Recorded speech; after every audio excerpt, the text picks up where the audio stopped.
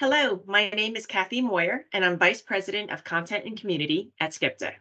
Today, we'll be discussing extensive stage small cell lung cancer, and Dr. Joshua Sabari, Assistant Professor of Medicine at NYU Grossman School of Medicine and member of the Thoracic Medical Oncology and Phase 1 group, has graciously agreed to help answer some frequently asked questions about extensive stage small cell lung cancer. Dr. Sabari, thank you so much for joining us today. Kathy, thank you for having me. Great. So, Dr. Sabari, I'd like to start our discussion regarding the basis for some of the NCCN recommendations for treating patients with extensive stage small cell lung cancer. So, can you start by please sharing the updated Empower 133 overall survival and PDL1 subgroup analysis of patients with extensive stage small cell lung cancer who were treated with atezolizumab? Sure. The updated analysis of the IM Power 133, this was the phase 3 randomized controlled trial of carboplatin, etoposide, and atezolizumab versus carboplatin and etoposide alone. And this is in first line extensive stage small cell lung cancer. And it's important to note that this paradigm or this clinical trial changed practice when it was initially published in 2018. Prior to that study, we were using chemotherapy alone in the frontline setting. More recently, we've seen updated survival analysis at a median follow up of 22.9 months, which showed an ongoing improvement in overall survival in patients treated with atezolizumab plus carboplatin and etoposide, with a median overall survival of 12.3 months versus the control arm, carboplatin and etoposide alone, of 10.3 months. The hazard ratio here of 0.76 and a statistically significant p-value of 0.015. In an exploratory analysis, improvement in overall survival with the addition of atezolizumab to chemotherapy was seen regardless of PD-L1 expression, as well as blood tumor mutational burden status. So really a practice-changing study back in 2018, and it's what we currently have available in the frontline setting. Excellent. Thank you so much. So, will you please also share your thoughts on the Skyscraper 02 phase 3 trial, in which they use atezolizumab, carbo, and ETOP as a control arm? And, if you could also share what's your opinion on those results versus the Empower 133 findings. So, building on the Empower 133, which we just discussed, which is currently standard of care, the Skyscraper 02 was a randomized phase 3 trial. It was double blinded, placebo controlled study of atezolizumab plus carboplatin and etoposide with or without tiragolumab. And this is an investigational anti TIGIT antibody. The study enrolled 490 patients with extensive stage small cell lung cancer who were randomized 1 to 1 to the experimental and control arms in the first line setting. So, unlike IM Power 133, this study allowed for patients with untreated asymptomatic brain metastasis to enroll. It's important to note that TIGIT is a novel inhibitory immune checkpoint present on immune cells in many cancers, including small cell lung cancer. And we hypothesized that inhibiting TIGIT would synergize with PDL1 and chemotherapy in the frontline setting and amplify tumor response as well as duration of response.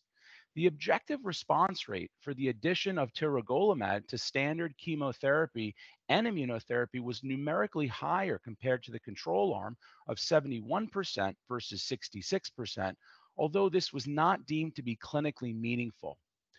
This was a negative study overall, as the experimental arm did not meet the co primary endpoints of overall survival and progression free survival compared to the control arm.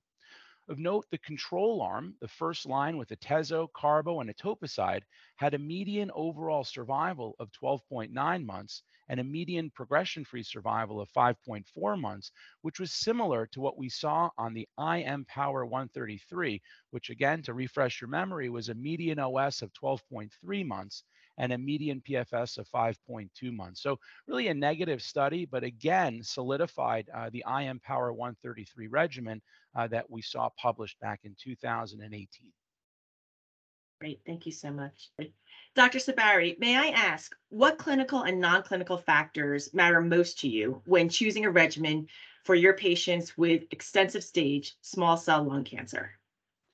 I think the most important clinical factors in choosing a regimen for my patients in the first line setting is really overall survival.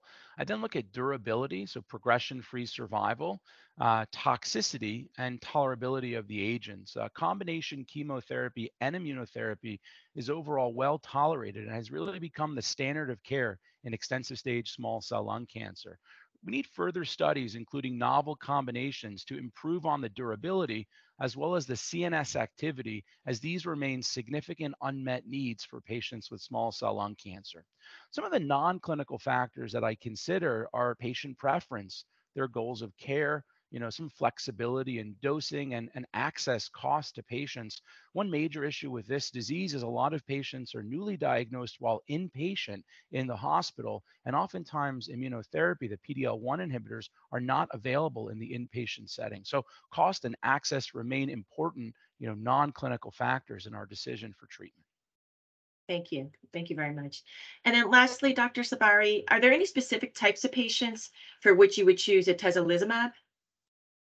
So IMpower 133 was really a practice-changing study in extensive stage small cell lung cancer, again back in 2018, leading to the approval of atezolizumab in combination with chemotherapy.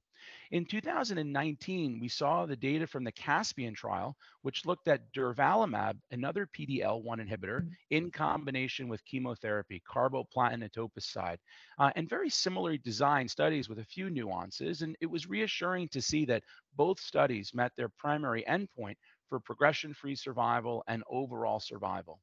These studies were similar in design, although had some slight differences in the inclusion and exclusion criteria, as well as the treatment schedule. So, for example, the Caspian study allowed for 6 cycles of chemotherapy, whereas the IM Power 133 allowed for only 4 cycles of chemotherapy. The Caspian study allowed for asymptomatic, untreated CNS metastases, where the IM Power 133 did not. And lastly, PCI was allowed in the Caspian trial, but has really fallen out of favor in patients with extensive stage disease. Both atezolizumab and durvalumab, in combination with chemotherapy, had similar toxicity and tolerability profiles, and both agents now have very flexible maintenance dosing strategies. So it really comes down to patient and physician preference, as there are no clear clinical or non clinical factors, in my opinion, that differentiate these two PD-L1 inhibitors at this time. Very good. Thank you so much for your insights, Dr. Sabari. It's always so helpful to hear expert insights on the clinical trial data and the guideline recommendations for patient treatments. So thank you again for your time. Thank you for having me, Kathy.